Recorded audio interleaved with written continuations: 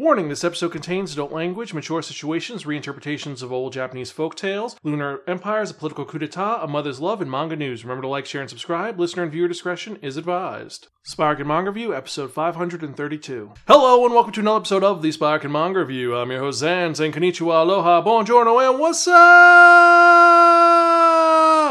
How you doing today? I hope you're excited for another fun-filled, awesome episode of this awesome podcast that you can find at www.spiraken.com. We're also on Facebook, Twitter, Instagram, Spotify, YouTube, and various other social media sites. If you're watching on YouTube, remember to click on that subscribe button, click on that bell for notification, and, well, let's get to it because this is a really cool episode, and I'm excited to talk about some of the fun things that happened in this episode. So, if you remember from that last episode, I spun that one, that only, the Wheel of Manga, and it dictated to be that I'd be reviewing a manga that was written by the creative spy family, Tetsuya Endo. And this was published by Shueisha and Viz Media. Now, the cool part is that this was originally released in Jump Square magazine, and it originally ran in 2010 to 2012. This is actually Tetsuya Endo's second publication. This is his second creation, and you can see some elements that are used later on in Spy Family in this, but I digress. There are currently 5 volumes out that are available. Only one was released right now, but there's 5 volumes of the entire series. It is a shonen series that is an adventure coming-of-age sci-fi story that is originally known as Gekabijin, or The Moon Sword, but it's known in English simply as The Blade of the Moon Princess. And this is actually kind of cool story, which is kind of disturbing, about, well, it's a reinterpretation of the tale of the bamboo cutter, or the tale of Princess Kaguya. For those of you who are unaware of this story, it's an old monogatari, which is like a fictional prose narrative that was written in the 9th or 10th century, and it's about a bamboo cutter who finds a stalk of bamboo, and inside of it is Kaguya-hime, the princess of the moon, who's discovered in this plant, finds another bamboo that's filled with gold, makes a huge empire. This was actually adapted into the Tale of Princess Kaguya multiple times. If you watch Studio Ghibli's version, that's a really great adaptation of this. But this is something a little bit different. So as opposed to this being the standard, this is about a girl who lands on Earth and she's raised by humans, this is different. Because on the dark side of the moon, there's a highly advanced society known as the Kagome no Miyaki. And the Kagome no Miyako is the ruling of the Lunar Empire, which has been watching over Earth forever. And they have a fully great clan that's been around for several generations. They're currently at their 44th empress. And the ruling class is divided into 2 clans, the Takanouchi family and the Umenouchi family. Currently, the Takanouchi family are running it, and the current empress, Takanouchi Fumiya, is the queen of the clan. And then her daughter, who is the main character, is Kaguya. And Kaguya is pretty much the next in line for the throne, but right now what's going on is there's a bunch of political tension because there are coming-of-age ceremonies coming up, and there's a group who call themselves the Tengu clan that are trying to cause political tension. Ironically, as you can probably guess, the bad guys are the Umenouchi clan who want to take over. We all get this. And this should be fine for the princess, someone who is studying to be a leader, right? Wrong. Because Kaguya does not want to lead. She wants to just be a normal girl, and she is a complete hellcat. She is amazing at fighting, and that's it. She screws around, she sleeps, she's constantly escaping the castle, which is from her bodyguard, whose name is Shishimaru Sanuki, who is the general of her guard, and she does insane things. And she's a pretty fun character. Think of a very young Yor from Spy Family with Anya's proclivity for chaos. And that's what's going on. And she's just trying to enjoy life right now because things are crazy, but she's trying to be happy. The one thing that she doesn't notice or doesn't realize, though, is that her mother, who is dealing with a lot of stuff right now, Queen Fumiya, is severely ill. She is sick. And she's trying to keep her condition hidden, and she's trying to make her daughter not realize she's dying. And she wants to have her live a life and be ready to be queen. Problem is she's getting severely worse. And like I said, the bad guys, the Umenouchi family, is starting to make some strides to move forward. And when things start to get worse, the Uminochis move their plot forward, and meanwhile, Kaguya realizes, my mom is dying, I need to step up. And she tries to step up in a really responsible way. And this leads to the coup happening and things going horribly, horribly wrong. And the dynamic of this story primarily is between Fumiya and Kaguya in the first volume. It's dealing with their relationship and how Kaguya feels like mom loves the kingdom, but she doesn't love me. But it's mom loves Kaguya, but she doesn't want to show it because she has to be a ruler, has to be safe, and has to prepare her for this really sad moment of that, I'm dying, I'm not going to be around forever, I'm not going to see you grow up. And it gets a lot of flashbacks, like when you first see her realize her actions have consequences. She escapes from the palace, and then because of her actions, the bodyguard Sanuki gets injured. And so she realizes, I have to step up, I don't want anyone else to get hurt, I'm going to work on fighting. And then when she realizes her mom is sick, she's like, you know what, I'm going to go full into this, we're going to have the ceremony, it's going to be great. And when the ceremony happens, the Uminochi family attacks, and all hope is lost. Only one small problem will save the day, and what is that? Well, someone is not going to miss her idiot daughter's event, and Fumiya shows up from her hospital bed and kicks some major ass to save her daughter. The problem is, though, things are wrong. The Uminochi clan has too many people. What are you going to do? Well, Fumiya decides, I'm going to send you to the prison planet below, where we send all of our prisoners, and you go there, be safe, train up, and then come back and take the throne back. Pretty much you're going to live in exile, you're going to become strong, and then you're going to come back, which is a story that's used time and time again.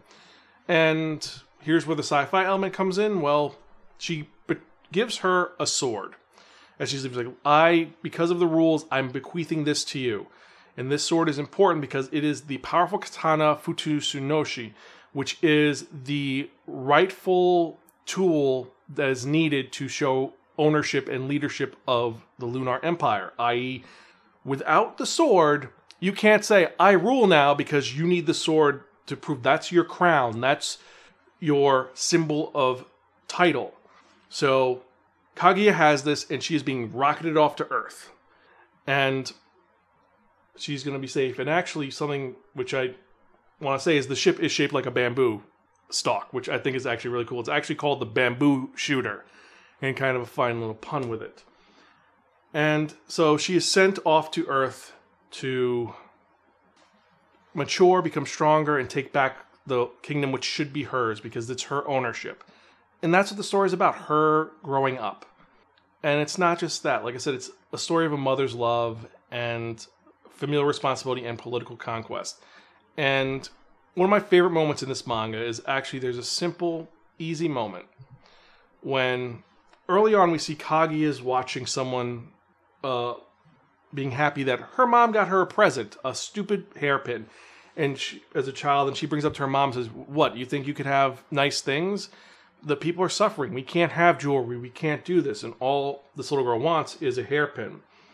And it's kind of a thing which starts off early. Then at the end, when she sends her to Earth, she says, listen, I don't have a lot to give you, and this isn't a great birthday present, but I just want to give this to you, and I'm proud of you, and I love you. Remember, eat your food. Don't stay up too late. And it's the moment of her being a good mother, and it's so heartbreaking because this is the last time she's going to see her mom. And so she shoots her daughter off to never see her again, and the last thing she does is the bad guys break into the room where she just launched her daughter on a spaceship. She turns around, she says, whoever wants to sleep in the Imperial tomb, step forward, meaning none of you are going to get past me alive. And this is where the story really begins, because from here it's her landing on Earth and being saved by the father of her bodyguard, Mayatsu Koromoki Sanuke, who is 99 years old, who's retired, who knows that actually there is an empire that's advanced on the moon, because there is advanced technology on the moon, but then on Earth, everything is feudal. It's 5 AD, or ACE if you want to go with that route, but it's the 5th century. Most of the people there were prison convicts, so they have their own feudal empire.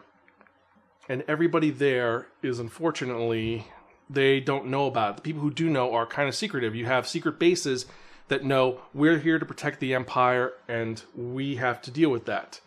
And she has to end up getting trained by Matsuko Moro and find help from the Imperial Guard bases that are there. Meanwhile, you have the Umenochi family sending assassins to kill her. So it's a who's going to win, what's going to happen, and it's a great revitalization of the Princess Kaguya story, which is a great part about it. So that's the story itself. Now let's actually get to the nut and bolts of this, which is the actual production quality, stories, and characters. So the release was great. I love that it's got this great style to it, and you have Kaguya with a mischievous grin, and the sword itself, the Futosunoshi, which actually I love the fact that the Futosunoshi is not a standard blade. It looks like a tuning fork, where it has two blades connected with a little sliver of air in between it. I love that fact. The production quality is great. It's 4 chapters, has a typical smell great, and it also references a couple of things in the backwards for the chapter from the author. So that part's great. The story itself, the first part is engaging, it's intriguing, it makes you want to know what is going on, and more importantly than that, you endear yourself to Kaguya even though she is a brat. Like, you see where she's coming from, you see her problems, but also you all see what her mother does and why she's frustrated. And also, I love the fact that her weapon of choice for the most part is her accepted, denied stamps. She'll throw them at people or stamp people with, your thing is denied. Don't ask for a party. You're going to use the money I'm giving you. You're going to pay for all the people who are sick. I love that fact. I don't like that the main antagonist, the Umenochi family, when you see them, immediately you know that they are part of the Tengu clan who are trying to usurp the empire. You see them immediately, you're like, that's a bad guy. It's not even maybe it's a hint and we're going to hide someone who's loyal. No, you know they're the bad guy. And that is something which I feel is a little bit of a detriment, which he eventually learned on and fixed. But at the beginning, it was just kind of like this is the character. Also, I feel a little spoiled because the last time we read a Manga, that was the Elusive Samurai, and that was such a bait and switch because it was like, here's the loyal general who's been loyal for 15 years who will never, ever do anything wrong, and he slaughters the entire family except the main character. And that was such a twist. And this doesn't do that, but I'm not holding this because they're 2 different types of stories. Because one is about a son trying to get revenge for his family, and this is about a daughter growing up. Both of them are about growing up, but this one, she's more alone. The allies she gets are kind of weird and different. Like, she gets one ally who, in the first volume, who is a cadet who is a screw-up, who's like, I don't care about this, and oh god, you're the princess, I have to save you. And then he grows into his line. Also, you have someone who sells her to be like, we need someone to sacrifice for our village. We're going to say you're the princess. Meanwhile, she actually is the princess, and no one realizes it. So there are some great elements to it. It does drag a little bit, and for that reason, that's the only real issues I have with this manga, is that it drags a little bit, and there's some little tiny nitpicks here and there. But for the most part, it is a great story, and it is a lot of fun. And I'll be honest, I was engaged and intrigued the entire time I was reading it. I showed this to Greta, and Greta thought it was well done. It made her cry, and she wanted to read more because she's a huge Spy Family fan. And seeing the prototype of Yor, where Yor is just a teenager, she likes that. It's not an assassin, it's just a girl who's Anya and Yor combined. Anyway, I'm rambling like a lunatic, so let me get to it. So, for that reason, for the great elements to this, with this mother-daughter adventure story, with the great action, the comedy, and even with some of its flaws, I have to give this our second highest rating of Borrow from a Friend and Don't Return Unless Offered Pocky. It's a great story. It's a lot of fun. I think that the mileage would vary because if you like this type of story, you're going to love it. Some people may find this frustrating. It is a shonen story, and it's an older story, but it's a very playful story that has a lot of political intrigue and has a lot of moving parts to it. It's not the standard, I'm going to run in and fight a guy, and then get weaker, then get stronger, the shonen power creep. It's not that. This is a little more nuanced than that. And, well, that's my thoughts about it. So if you've read this, let me know your thoughts. You can email me personally at Xan, that's Xan, at Spiraken.com, or you could tweet me at Spiraken. Or actually, I am now on Blue Sky at spiraken.bluesky.org, I believe. I will put it in the show notes. I have to update it. But, so I'm officially on Blue Sky as well. I'm also on YouTube. Just let me know your thoughts. Leave the comments down below. And, before I forget, here is the question of the day. So the question of the day is going to be, what is your favorite adaptation of The Tale of the Bamboo Cutter or The Tale of Princess Kaguya? Because there have been so many adaptations. And that was one thing I forgot to mention, is that this is a great adaptation of The Tale of Princess Kaguya. However, one thing that Greta commented on, which is a very valid point, is that the use of technology is really weird. And what I mean by really weird is that you have the technologically advanced society on the moon. Fine. They crash land to Earth, and then you have the base and where the father lives, there's tech. And you see people with technological items moving around. But then you have people who are just living in squalor using essentially knives and axes and their 5th century tech. It just kind of seems displaced. That was one element which she found maddening, and I was a little... I went with it, but it's just a little bit of a nitpick on her part, and something which I did have to admit. But overall, great adaptation. But let me know your thoughts. What is your favorite adaptation of The Tale of the Bamboo Cutter or The Tale of Princess Kaguya? I still think that this is a fun one, but I still love the Studio Ghibli version just because that watercolor look, and it's such a bittersweet story. But I digress. So with that in mind, let's actually get to the manga releases of the week, because we've got a bunch of them today. So, what came out this week? Well, starting off from the top, we've got A Stepmother's Marchen Volume 1, Asadora Volume 7,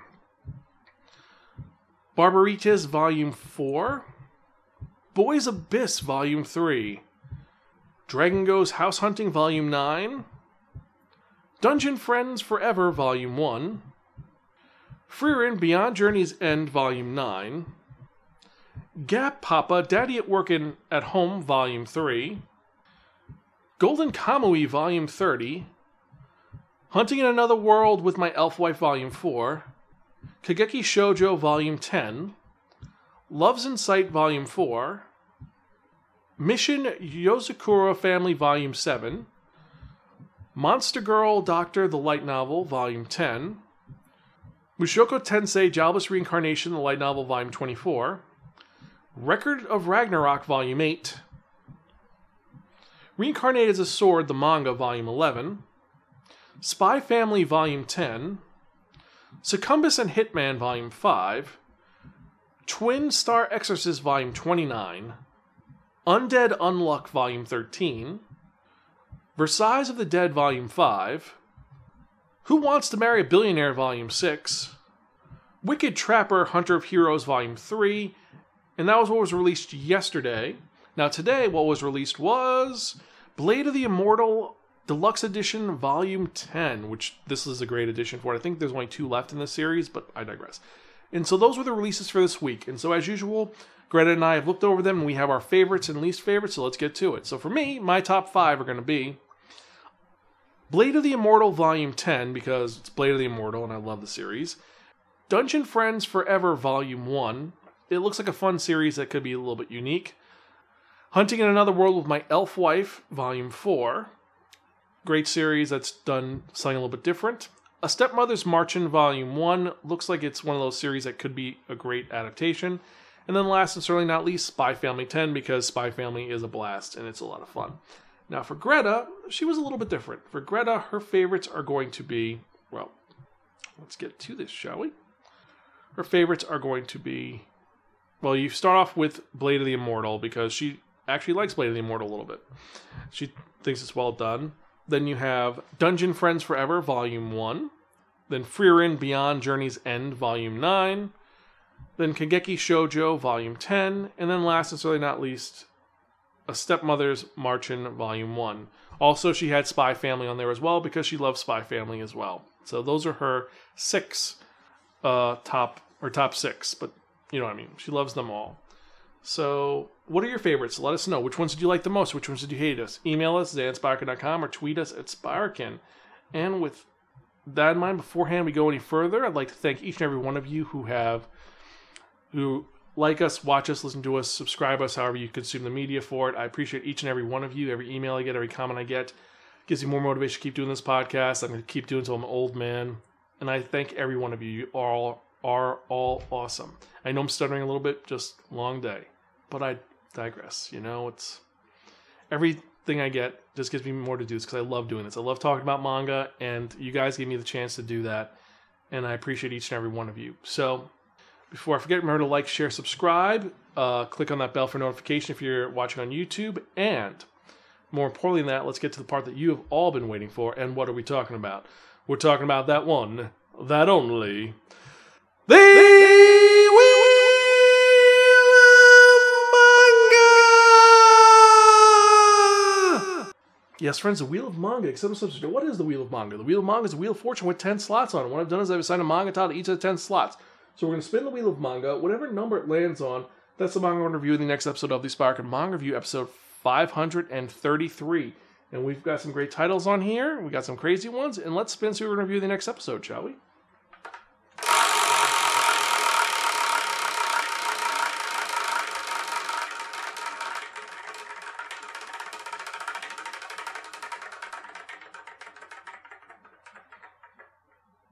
Number 3, Tsubaki-cho, Lonely Planet.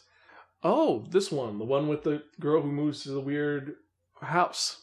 So, that one should be a lot of fun. We're going to see how it goes. But anyway, hope you enjoyed. And as usual, I am your host, Zan. I'm Gonzville. I'll catch you guys next time. And keep reading manga. See